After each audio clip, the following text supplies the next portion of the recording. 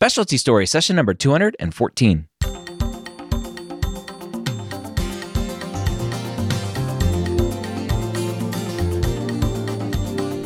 Whether you're a pre-med or a medical student, you've answered the calling to become a physician.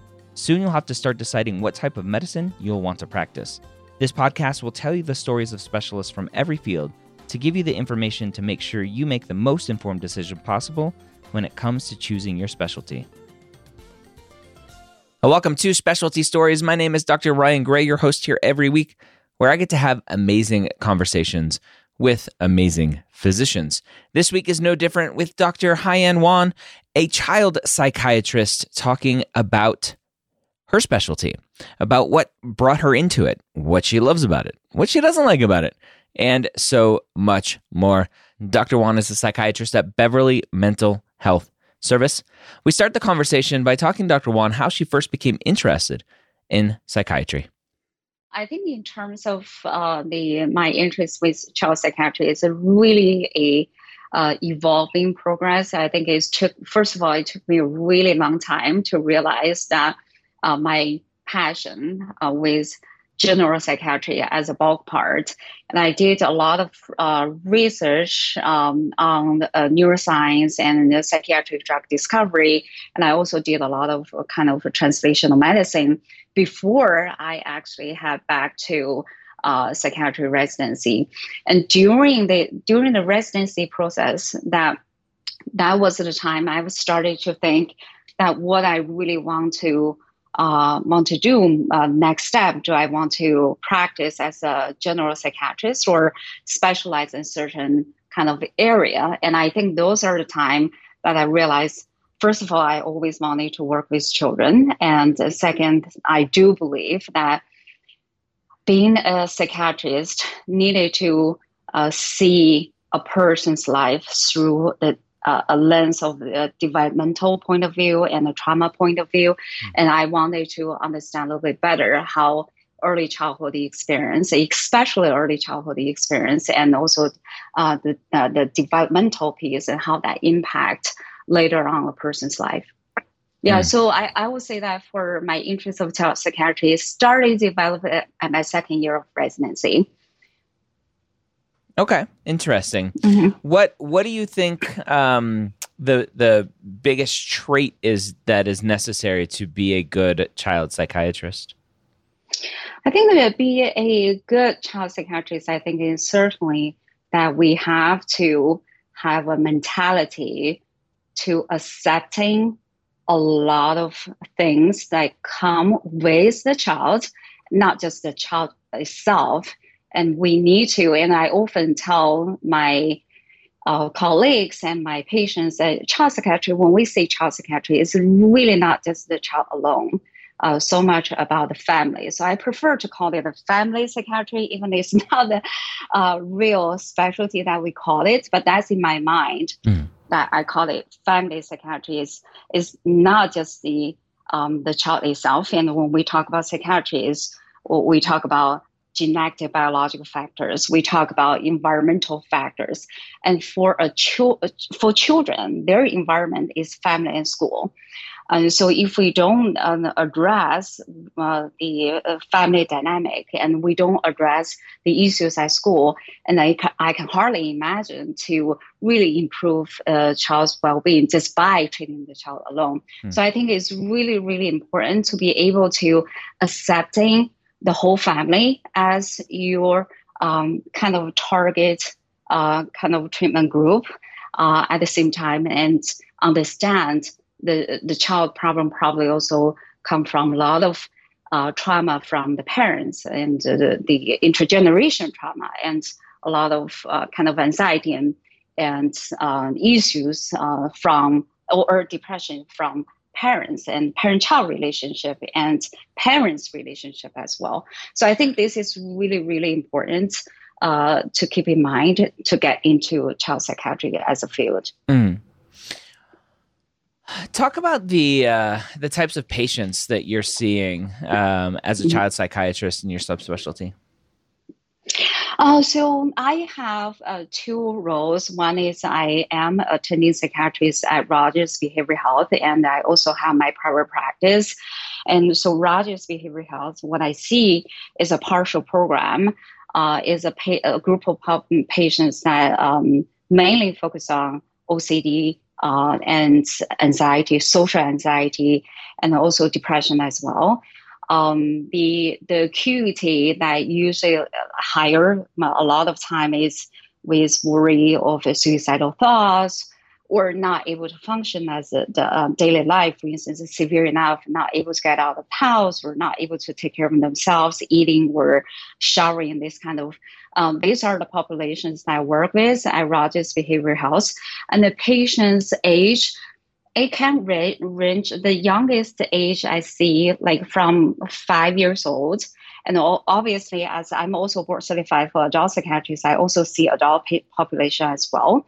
So the oldest population I see until around 70 years old. So those are the whole spectrum of the patients' population. That's for my Rogers Behavioral Health kind of a population. I also have a very special interest of my private practice is that I, like being a child psychiatrist, do feel the sense of social responsibilities that, first of all, we don't really have a whole lot of child psychiatrists out there. And if you think about how many child psychiatrists are actually able to treat OCD effectively, and school refusal and social anxiety, and I think it's even a lot less. So I do feel that a lot of my social responsibility to have my private practice to ongoing training patients, ongoing moving forward to until they stabilize and get on their lives. The other part of my special interest for my personal interest is cultural populations and minority groups. And I do think raising awareness of mental health and help this group of population to get the care they need is also important. Mm-hmm. Yeah, definitely. Mm-hmm. Talk about the typical day that you have. Well, first of all, my current setting is completely telehealth. Which this is the really great part of being a psychiatrist, especially with COVID and with the help with the technology, we can really continue the level of the care that we want to while we're staying home. So what I think usually I have about 9 to 5 hours, 9 a.m. to 5 p.m. kind of hours. I do take a break here and there for lunch. Usually that for instance, for partial program settings, we just round the patient, all the patients that we have currently in the program during the programming hour, usually from 9 a.m. to 3 p.m. And after that, I will have communications with my team members and the therapists and behavior specialists and talk about what's the next step of the patient, what's the important things that we need to address. And oftentimes that if there are acute crisis going on, that the behavior specialists and therapists will reach me through my phone or our kind of platform that we use for communications. And that's generally my role for the PHP program at Rogers. And for my private practice, it's very flexible and it really depends on the needs and my time availability. I schedule whenever that I want. And most of the time, the needs many times focus on teenagers and they need to go to school and perfectly they finish their school at 4. And I sometimes see some patients after 4:30. Occasionally I see patients at very late, but most of the time I'll finish my day like before 6. Okay. For patients that are coming to you, how many of them are diagnosed with some sort of psychiatric disorder, or are you diagnosing them? So this is the really, really interesting part of psychiatry, and especially child psychiatry. I think even the patients came in with diagnosis. Every psychiatrist can have a different kind of philosophy and approach. For instance, I'm a big believer of trauma. So for a lot of patients, even they come in with a diagnosis. So for instance, I have patients that was diagnosed with bipolar at a very young age and with a lot of heavy medication. Then this is the part that you can really play a role as a child psychiatrist to find out, is this real bipolar, or is this kind of severe anxiety, in severe ADHD plus trauma, or maybe there are some neurological issues.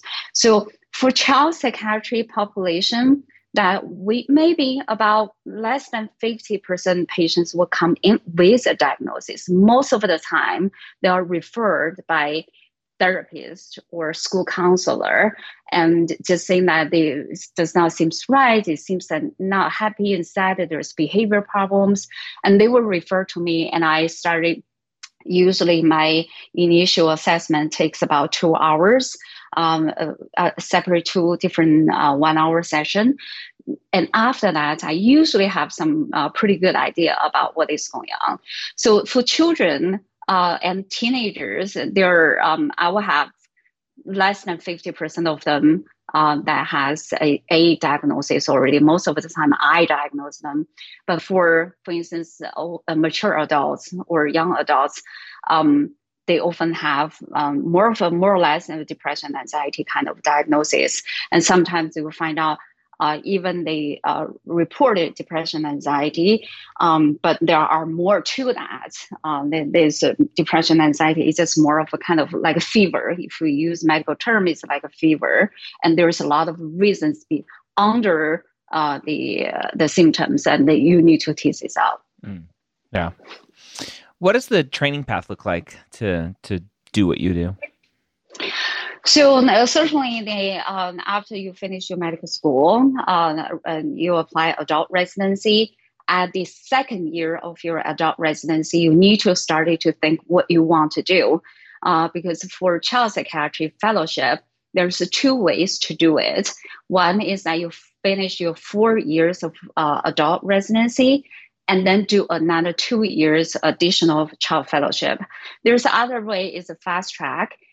You can start to apply your child psychiatry fellowship before the 3rd year and started to prepare and get a sense. And then you finish your 3rd year residency, directly go into the child fellowship. And that will make a total 5 years. So it's really, there are people saying that they prefer to have a full 4 years of adult psychiatry residency. There are people like me, I did 3 years adult residency, and I did 2 years of child fellowship. Interesting. You liked all the training, so you went back for more. Yeah. Well, I think that if you're really, really determined that you want to focus in the future on child psychiatry, I would rather to really get into child psychiatry as soon as I want to. And I also think that the having a child psychiatry training process is, even in the future that you want to be an adult psychiatrist, focus on young adults or mature adults, it really help you to be more complete as a psychiatrist and understand adults better through the lens of developmental and trauma perspective. Yeah. Talk about the potential negative bias out there for osteopathic physicians. Do you know of any?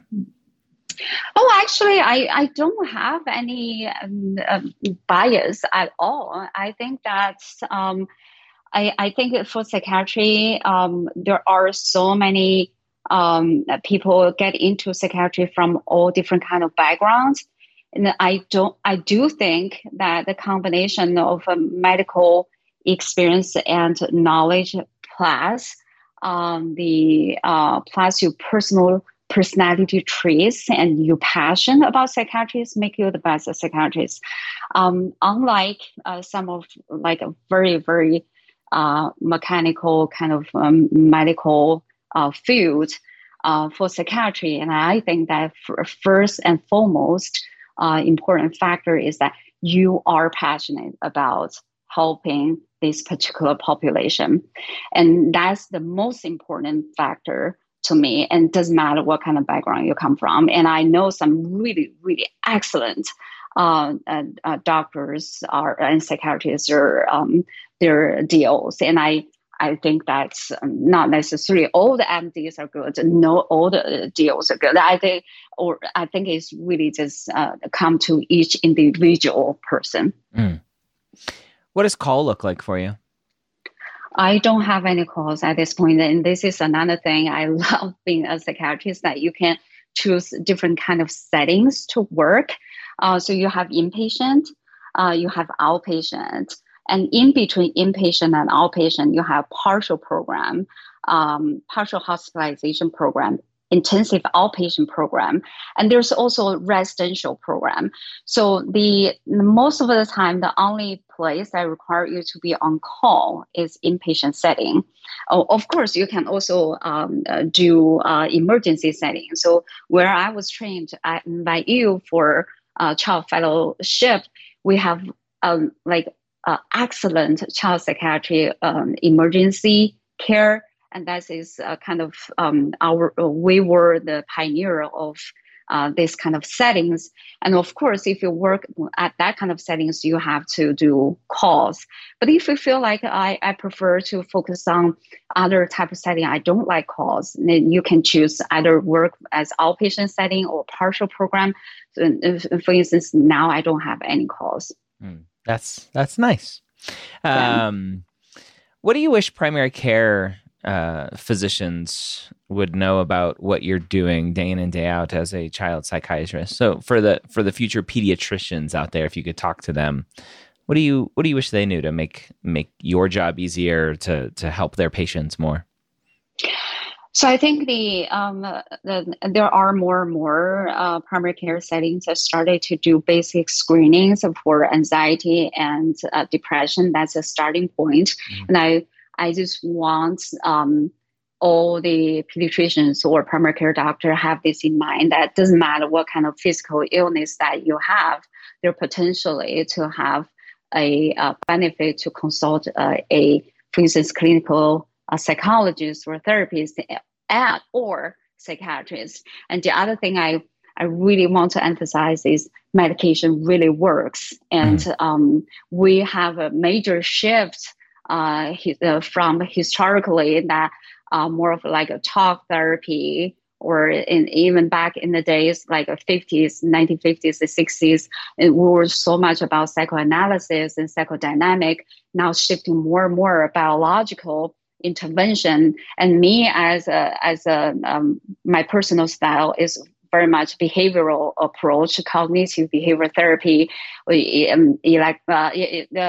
exposure therapy, exposure response prevention therapy, plus medication. And I do think this is very, very much effective. And it's not like, therapy is like vitamin C, everybody can benefit a little bit. It's not.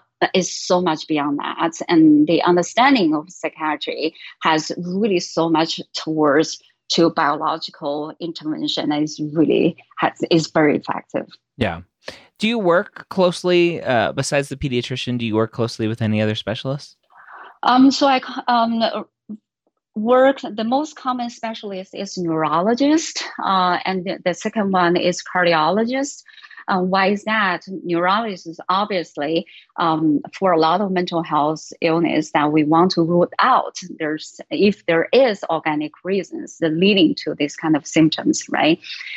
So many anxiety presented as headaches, or sometimes we have patients with illness anxiety, and they just constantly worry about things going on. There's severe anxiety patients that can conversion disorder. They can suddenly lose the way of talking, or or way of like smell things, or even walking. I had all different level of neurological presentations that we need to first rule out that there's no no neurological reasons. And obviously the seizure disorder and pseudo seizure disorder is very, very much like mixed together. So we work very closely with neurologists, even for the more kind of severe mental illness. For instance, bipolar or schizophrenia, the first onset of episodes of manic or hypomanic symptoms, or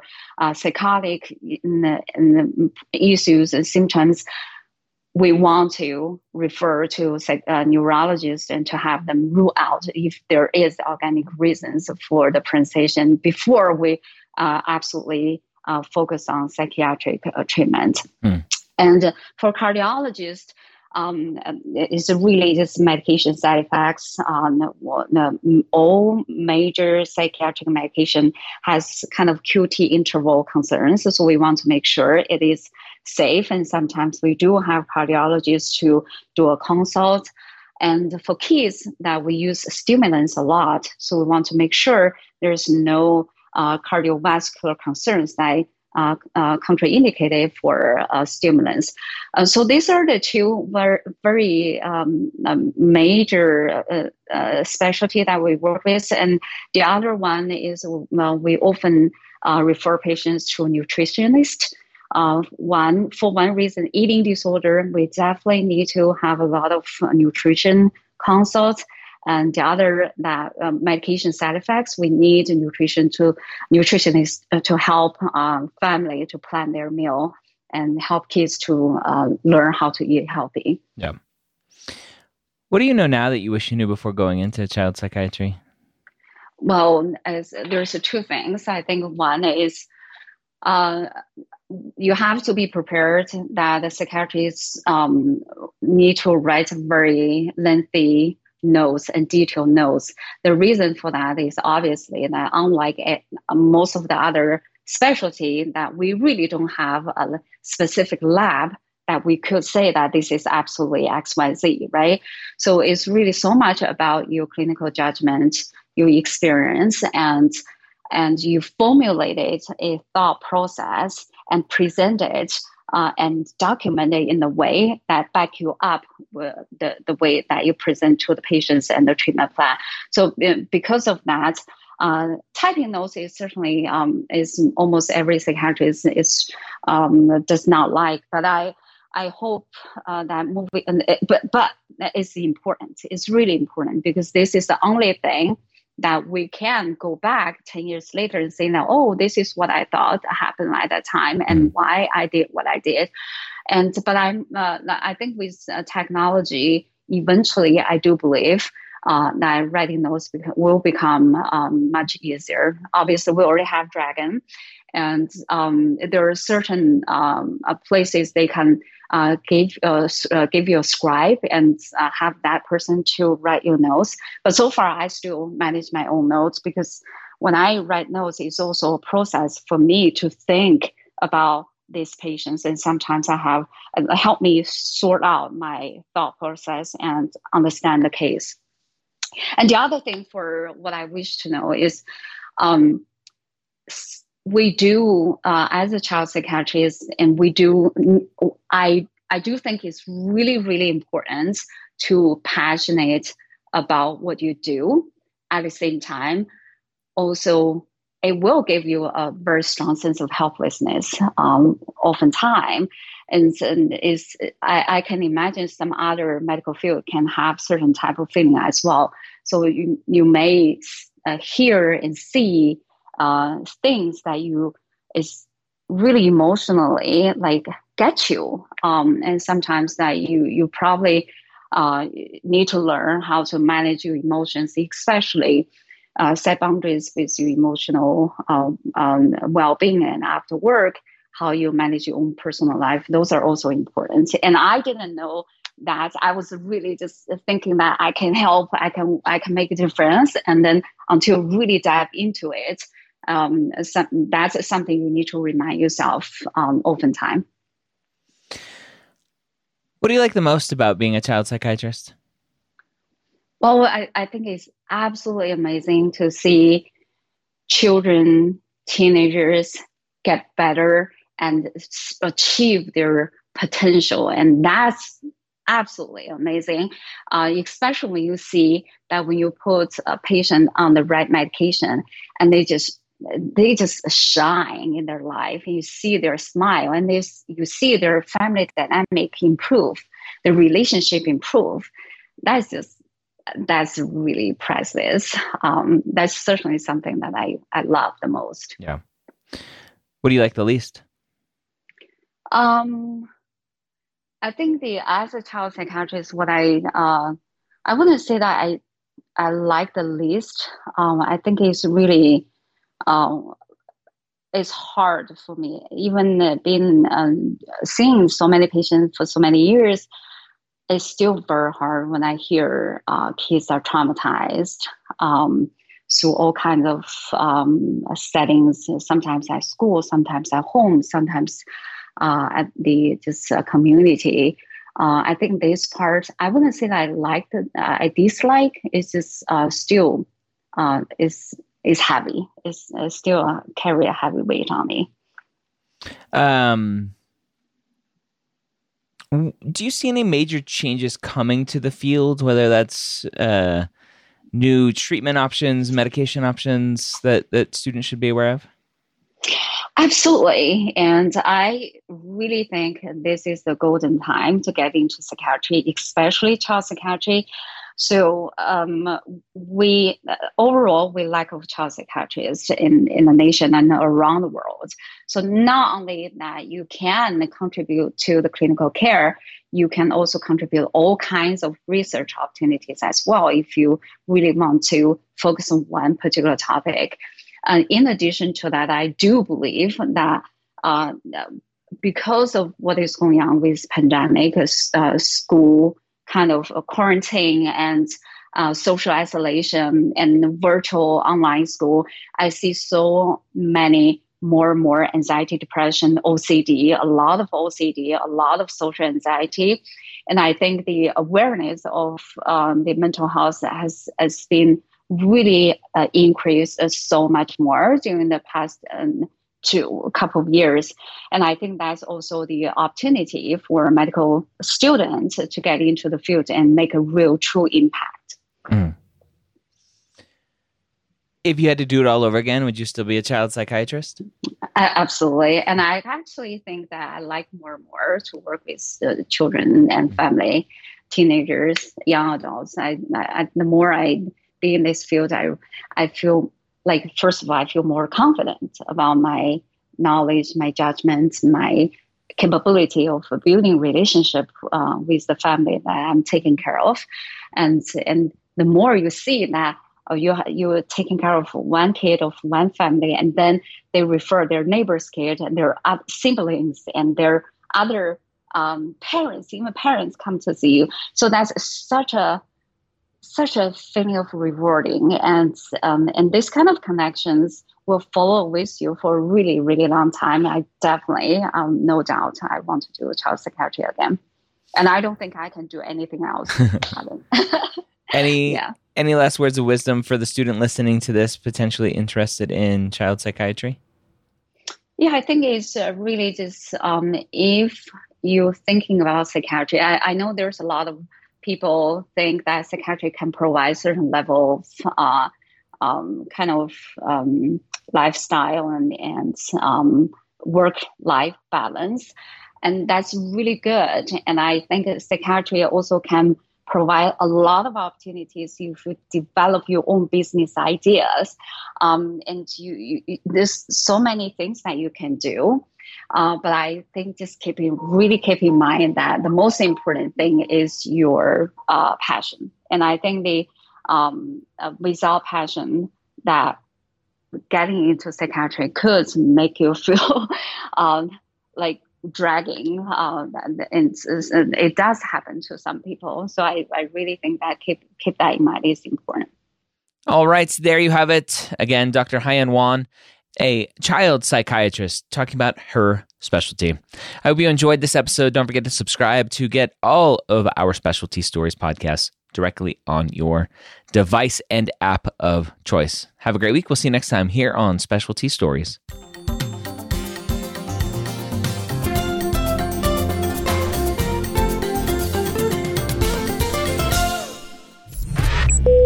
This is MedEd Media.